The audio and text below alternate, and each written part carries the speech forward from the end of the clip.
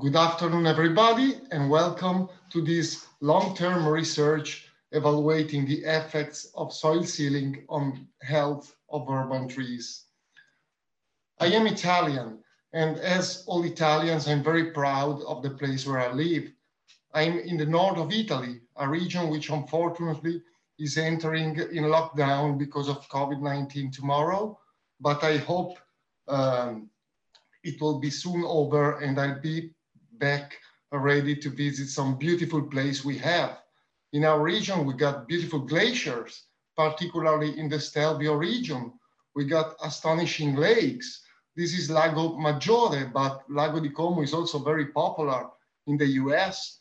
And we had once a wonderful secondary forest covering the whole floodplain in Lombardia region, which was made of quercus, ulmus, and carpinus, and was so thick and dense that Romans, at times of the Roman Empire, were calling it Silva lupanica, the forest of wolves. Actually, my region has changed quite a lot over the last 1,000 years, and it is now one of the most densely populated and built areas in Europe. Before the 2008 economic crisis, about 8 square meters of soil were sealed every second in Italy. And so it really looked like we were going through a future pretty much similar to those depicted in the movie Blade Runner 2049, where all the earth was covered by impermeable surfaces. Fortunately, over the last 10 years, there is growing awareness about the provisioning, regulation, and cultural benefit provided by urban vegetation, which can definitely increase the well-being of urban dwellers. So we are starting planting back trees in the cities. We are starting to think cities that integrate trees because the urban environment is extremely different from the natural environment where trees have evolved and adapted. One of the most striking differences is that in cities, the soil is covered by pavement that of course facilitate human activities, but it's still largely unknown how trees can respond of being grown in a paved site, in a site covered with impermeable pavements. What is known is that permeable pavement reduces the amount of rainfall that can infiltrate in the soil. And so the runoff increase, and that's something we are starting to know more and more frequently because excessive runoff can lead to flash flood problems. It is also thought that because the amount of rainfall that can infiltrate in the soil is decreased, the soil should be drier under pavement than it would be if it was uncovered. And this may predispose trees to water stress. To avoid the issues related to soil sealing, alternative pavements have been developed, mainly porous pavement if they are permeable themselves along the entire structure to water, or permeable pavement if they are made by impermeable modular elements, but voids between elements allow the infiltration of water in the soil. So the aim of this research is to understand what happened to a tree when it is grown under these different pavement types for an 8-year period. So to achieve this goal, we built in 2011 an experimental field, which was made by 24 subplots. Each subplot, which was about 50 square meter large, had 2 unpaved planting pits, and plastic cylinders were buried through the pavement to the soil to allow access to the soil and the measurement of soil parameters. Each plot was divided by the neighboring plots using plastic barrier buried down in the soil to 70 centimeters The soil at the experimental site had quite a lot of gravel, and it was a sandy silt topsoil with a subalkaline pH and an average content of organic matter. So in this field, we imposed 4 different pavement treatments with 6 replicates. We compared an impermeable design, which was asphalt on a concrete subgrade, a permeable design, which was curb on a crushed rock subgrade, a porous design, which was an inert bound by epoxy resin on a crushed rock subgrade, and finally the control was bare soil kept free of weed using herbicides. In March 2012, plants of Celtis australis and Fraxinus ornus were planted in the field. We used 24 bold and burlap plants per species, which at planting were 40-16 centimeters circumference. We choose these species because they have a quite different rooting pattern and also a different mechanism adopted to tolerate environmental stresses. Celtis is an isohydric water-spending species, which bases most of its tolerance on the capacity to explore large volume of soil and absorb a lot of water from large volume of soil and carry it efficiently to leaves. On the contrary, Fraxinus is an anisohydric species, which bases its tolerance on adjustment occurring at the leaf level. Mainly, it can actively decrease the osmotic potential and so absorb the water, which is strongly bound to the soil particles. So this is how the field looked like in March 2012, just after its completion. And these are the environmental conditions the trees had to face over the next years. We got a temperature which was exactly the same as the 30-year average, while rainfall was slightly above average. Only in 2015 and 2017, we got rainfall which was slightly below the 30-year average. So trees could grow healthy, and this is how the field looked like in the early 2020. Well, over these 8 years, we carried out a lot of measurement to trees and soil. We measure some above ground tree attributes that can be related to tree growth. So shoot growth, DBH, plant and canopy height, the area of the drip line, and leaf area index, which were measured on all trees. And also we focused quite a lot on below ground attributes. We use different methods to estimate the effects of the different pavements on the root system of our trees. The first method was the use of ground penetrating radar. Actually, we used GPR before in 2014, but trees were still very young and very few roots were grown outside the unpaved planting pit, and the measurement was not really successful. We did it again in 2020, and this time we used radar and a software specifically designed for mapping tree roots, the tree radar unit, and this measurement was conducted in cooperation with Studio Planta. Also, we used sonic tomography at Boladix to assess the density of coarse roots. This measurement was done using 2 different arrangements of the transmitter of the sound, a radial arrangement, which is the one you can see here in the pictures, and a grid arrangement all around the tree. We also tried to find out which species cause the most damage to pavements and which pavements suffer from higher damage.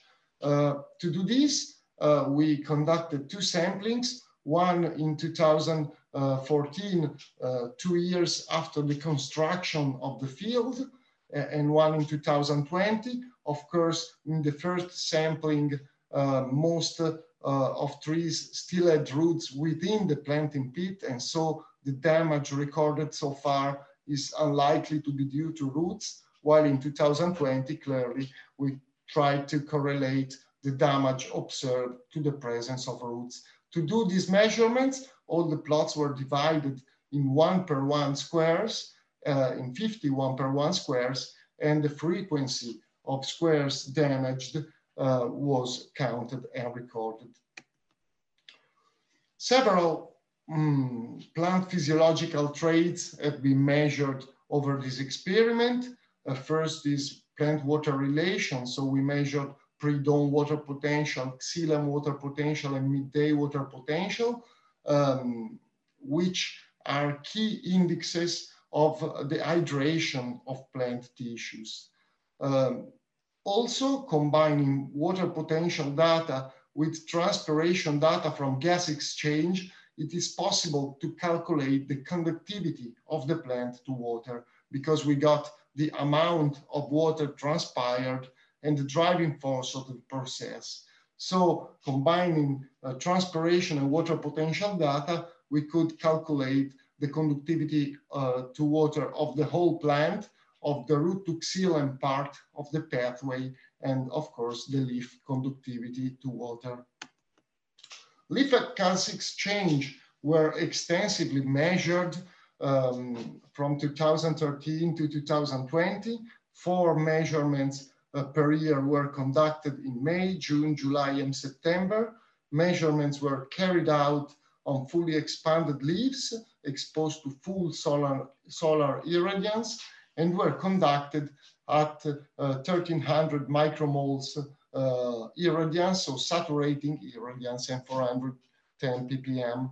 Very interestingly, we could combine gas exchange measurements to light-adapted chlorophyll fluorescence measurements. We conducted simultaneous measurements of gas exchange and light-adapted chlorophyll fluorescence, and this allowed the calculation of the conductance of the mesophyll to CO2. Usually in gas exchange measurement, we stop accounting the CO2 reaching the substomatal chamber. Combining such 2 measurements, it is possible to estimate the amount of CO2 effectively reaching the chloroplast and available for photosynthesis. Dark adapted chlorophyll fluorescence parameters were also measured, the FVU over FM, which is a very popular parameter because it's of simple interpretation. Values higher than 0.8 indicate the absence of stress to the photosynthetic apparatus. And finally, we conducted measurements on soil traits. We measure the CO2 efflux from the soil after the plastic cylinders were unsealed for measurement. We measure soil O2 concentration and volumetric soil moisture, which was recorded at 20 and 45 centimeters below grade. Soil temperature was also measured at 25 centimeters below grade using a temperature probe, while in July 2018, we measured surface temperature using a thermocamera mounted on a UAV.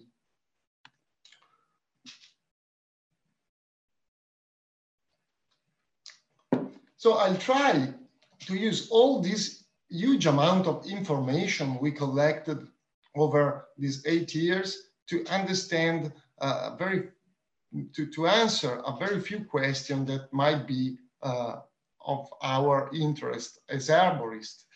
So what happens when we lay a pavement without planting trees?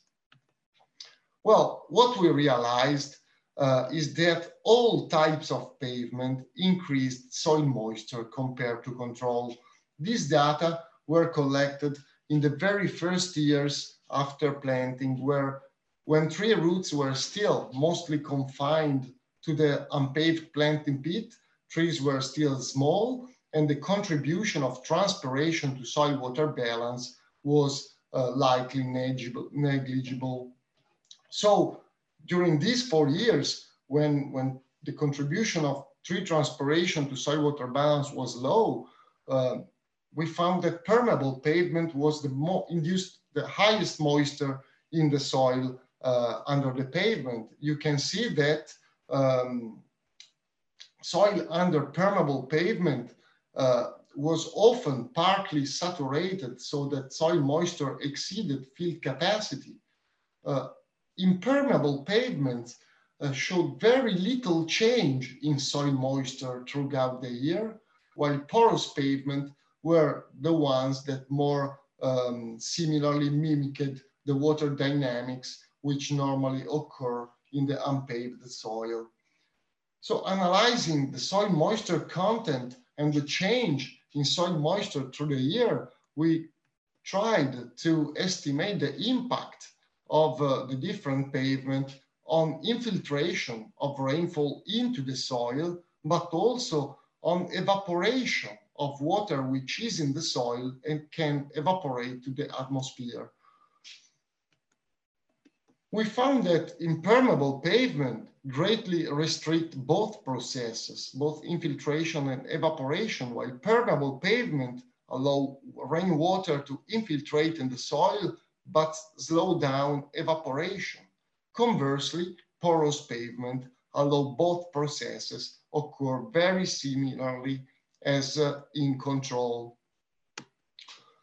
When water evaporates, it consumes energy. It dissipates, each grams of water which evaporates dissipates 2.46 kilojoule as latent heat. It's heat that is subtracted by urban energy balance. So evaporation make the environment cooler. So it's not surprising that pavement, which displayed a higher capacity to allow evaporation of water from the soil, so control and the porous pavement were significantly cooler at surface temperature compared to treatments which hastened evaporation, so impermeable and permeable pavement. And this data observed using a thermocamera was confirmed by temperature measurement at 25 centimeters below grade. You can see in this graph that in soil beneath impermeable and permeable pavement was significantly warmer when compared to control and porous pavement. So every time that we lay down a pavement which has an evaporation of soil water, we reduce the amount of heat dissipated as latent heat, and we can trigger a subterranean urban heat island, which is something that I think we definitely don't want. So we need to plant trees. Trees can cast shade. Trees can transpire water from the soil, and so they are very effective in cooling down the environment. Over the years, when I was going to this field for making measurements, it was more and more comfortable as tree grew old, because I could spend more time in the shade than in the early phases of this planting. However, how will trees respond to pavements? Will pavement affect tree health?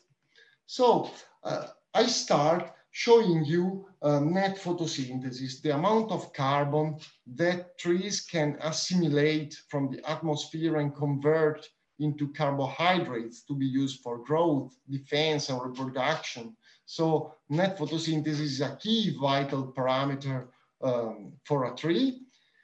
And this is the grand average of net photosynthesis, the average of data collected during all the measurement dates.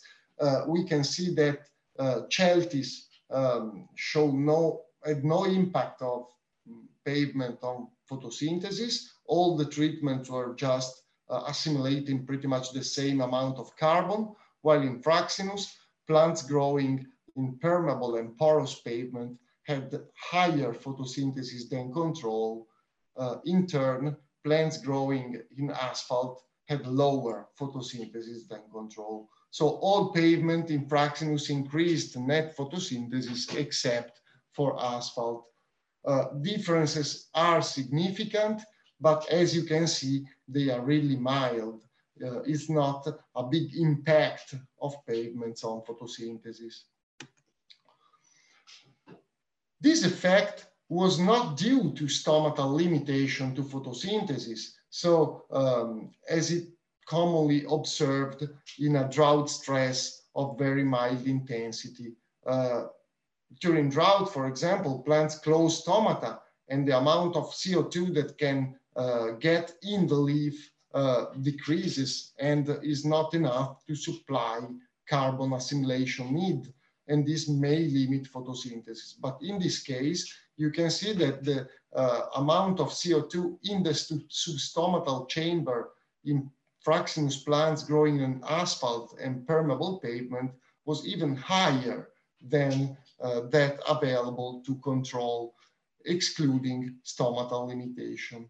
Conversely, we noticed a higher drawdown of CO2 from the substomatal chamber to the site of carboxylation, indicating a lower capacity of mesophyll of Fraxinus growing in asphalt to carry CO2 from the substomatal chamber to the chloroplast. This pathway of CO2 is an active process, which is largely mediated by proteins that can facilitate the diffusion of CO2 within the leaf. So COO porins, carbonic anhydrase are typical proteins involved in this. The change observed induced by pavement in Fraxinus for carbon assimilation was not constant throughout the year, but rather become significant at the end of the growing season.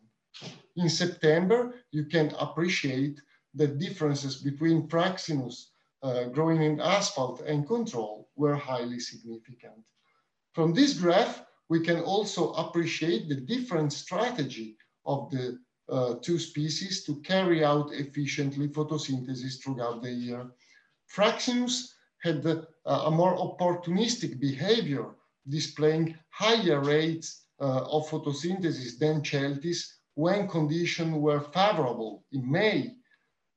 Celtis instead was more conservative, displaying an increase of photosynthesis going from favorable condition of spring to the warmer and harsher condition experienced during summer. Water relation also confirm the different strategy of the two species to tolerate environmental stresses. You can see how the water potential, both at pre-dawn and midday, displayed by the isohydric Celtis, was far less negative compared to that displayed by the anisohydric Fraxinus. Again, in Fraxinus, we can see that pavement impacted tissue hydration. In particular, water potential of plants growing in permeable pavement, which was somehow moister compared to other treatments, had more favorable water relation compared to control. Conversely, plants growing in asphalt had more negative water potential compared to control, indicating less favorable water relation. Combining such water potential data to transpiration, we could calculate the conductivity of the plants to water, and interestingly, we found big differences between the leaf conductivities of Fraxinus growing in asphalt and that of Fraxinus growing in unpaved soil. And we realized that leaf conductivity was significantly warmer in Fraxinus plants growing on asphalt. Leaf conductivity has been correlated in a very recent work by Sperry et al. To mesophyll conductance to CO2 diffusion. And both processes appear to be highly dynamic in the plant. The plant can modify then quickly to respond to environmental perturbation. And one of the plant signaling that trigger such changes in leaf conductivity and mesophyll conductance is the abscisic acid signaling. Abscisic acid is a key plant phytohormone mostly related to root-to-shoot signaling and to control of stomatal opening during stress. We did not measure abscisic acid directly, but we measured some compounds, volatile organic compounds, which are from the very same metabolic pathway as abscisic acid. And what we found is that VOC emission, the emission of such compounds, increased when Fraxinus plants were grown in impermeable pavements compared to control. So what may have caused these changes in plant physiology and metabolism? A perfect candidate can be soil moisture. I said you before that before tree establishment, all paved treatments had higher soil moisture compared to control. Clearly, after tree establishment, transpiration started to impact soil-water balance, and we noticed a progressive decline in soil moisture availability, particularly at 20 centimeters below grade in the impermeable treatment, probably because the lower amount of water that can infiltrate the impermeable treatment during rainfall hasten the rehydration of water which has been transpired. And this resulted in a progressive decline of soil moisture in the shallow soil layer, which was observed in the impermeable pavement. However, soil moisture availability remained above the wilting point. And if we look to soil moisture availability at 45 centimeters below grade, we can see that there is not a big difference, a significant difference between impermeable pavements and control. More striking is the measurement which resulted from the measurement of CO2 efflux.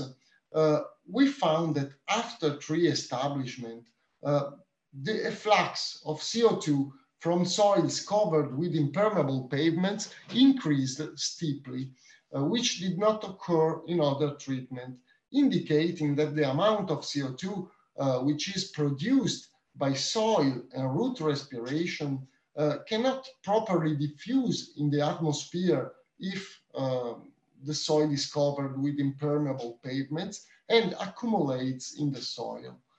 Well, studies have shown that elevated soil CO2 can feedback impact root metabolism, in particularly downregulating the succinate dehydrogenase activity, which is the activity of an enzyme highly related to root respiration, activity, and growth.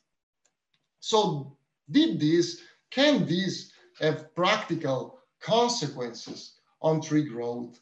And this is what my students are asking during a field trip to the experimental field. Well, these are very preliminary results obtained by geodata. We still need to work on this data, but this is a root density heat map obtained by GPR scanning, which allowed us to reconstruct the root system of the different trees. Actually, we realized that the root plate radius varied between 160 and 240 centimeters, depending on the species and the treatment. So in Fraxinus, the roots extended for about 20 times dBH, while in Celtis, unfortunately, roots expanded further, but they reached the plastic barriers limiting the plots, and they started circling. So an accurate estimation of root expansion in Celtis is not possible. What we realized by GPR scanning is that it's very difficult to separate roots of different trees which overlapped in the central part of the plot. However, results from GPR indicate quite consistently in both species that the root count by GPR decreased in paved treatments, and the largest decrease was observed for plants growing in asphalt. Also, GPR revealed that roots of trees growing in paved sites were somehow shallower compared to roots of control trees. However, we found some bias in the accuracy at which the GPR can identify a rooting depth in our experiment.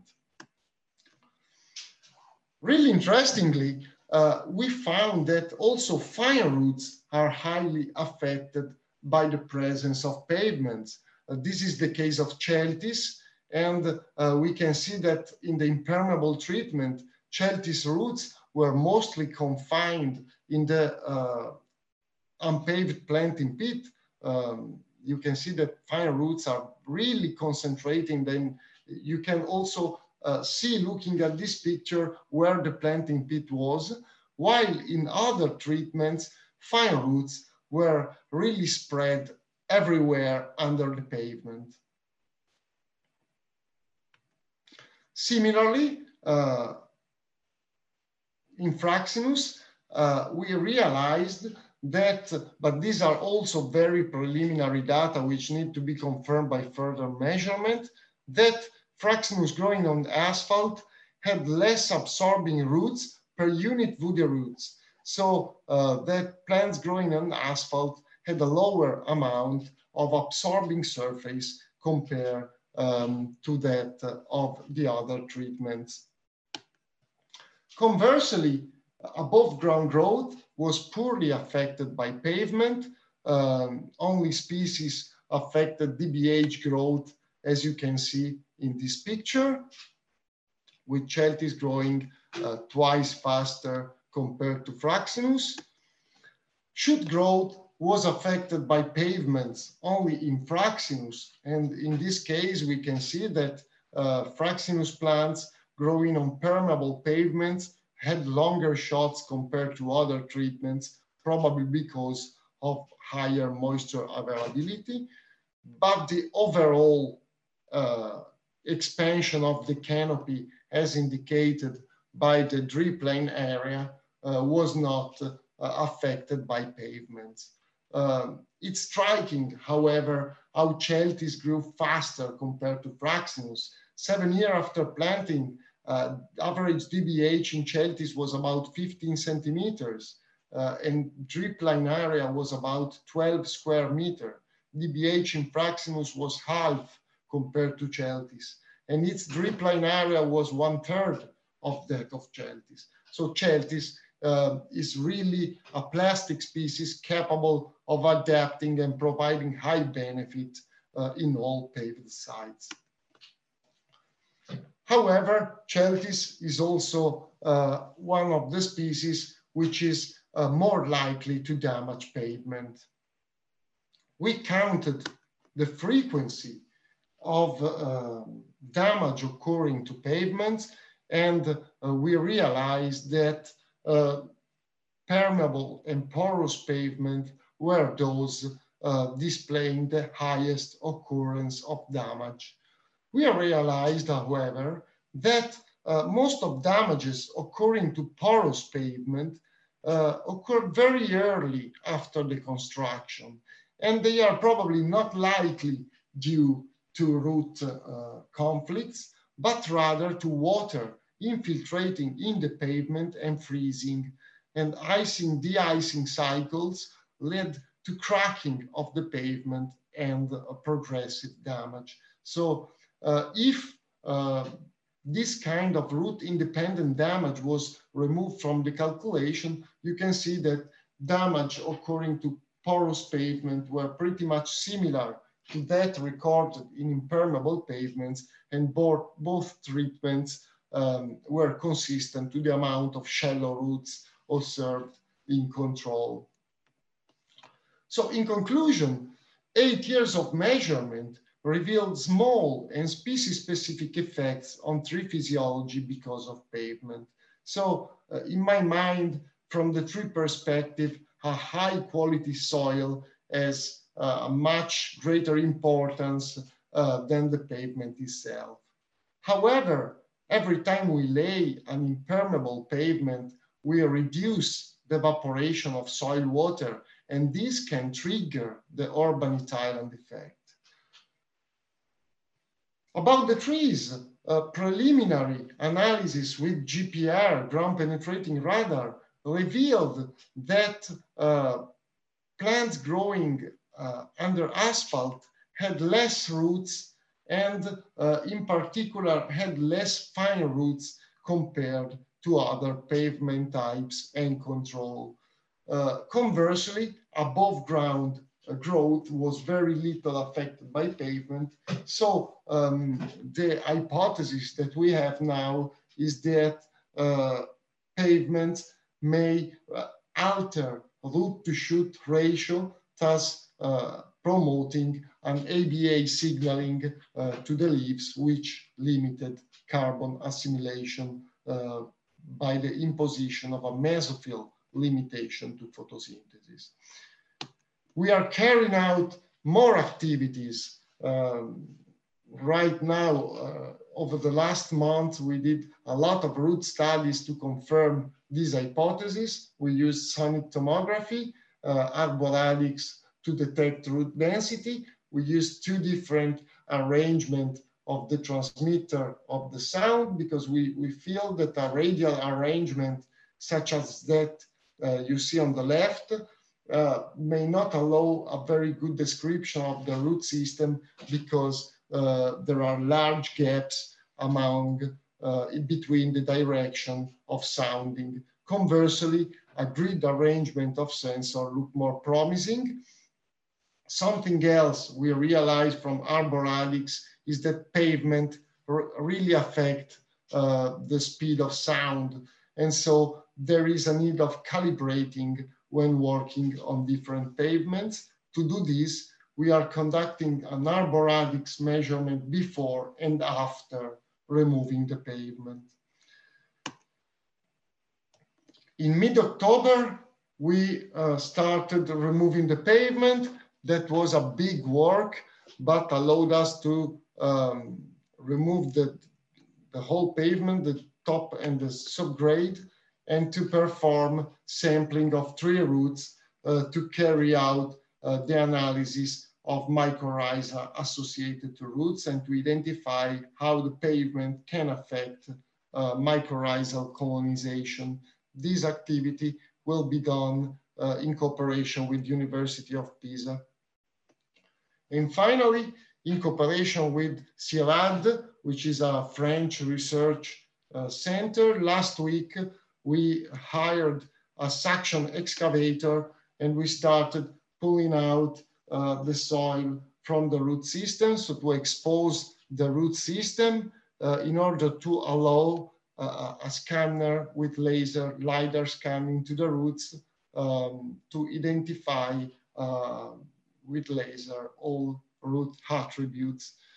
Of course, we also conducted hand measurements and we measured a lot of attributes about the different root system, and we tried to pull them out of the soil. Unfortunately, this was impossible with Celtis, which could withstand a force of about 3 tons even after all the measure roots were severed, artificially severed.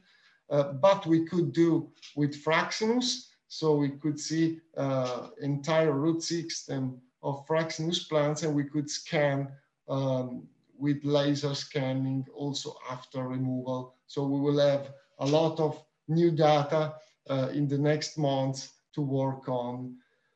A lot of work has been done. A lot of work is still waiting to be done, but we are a good team.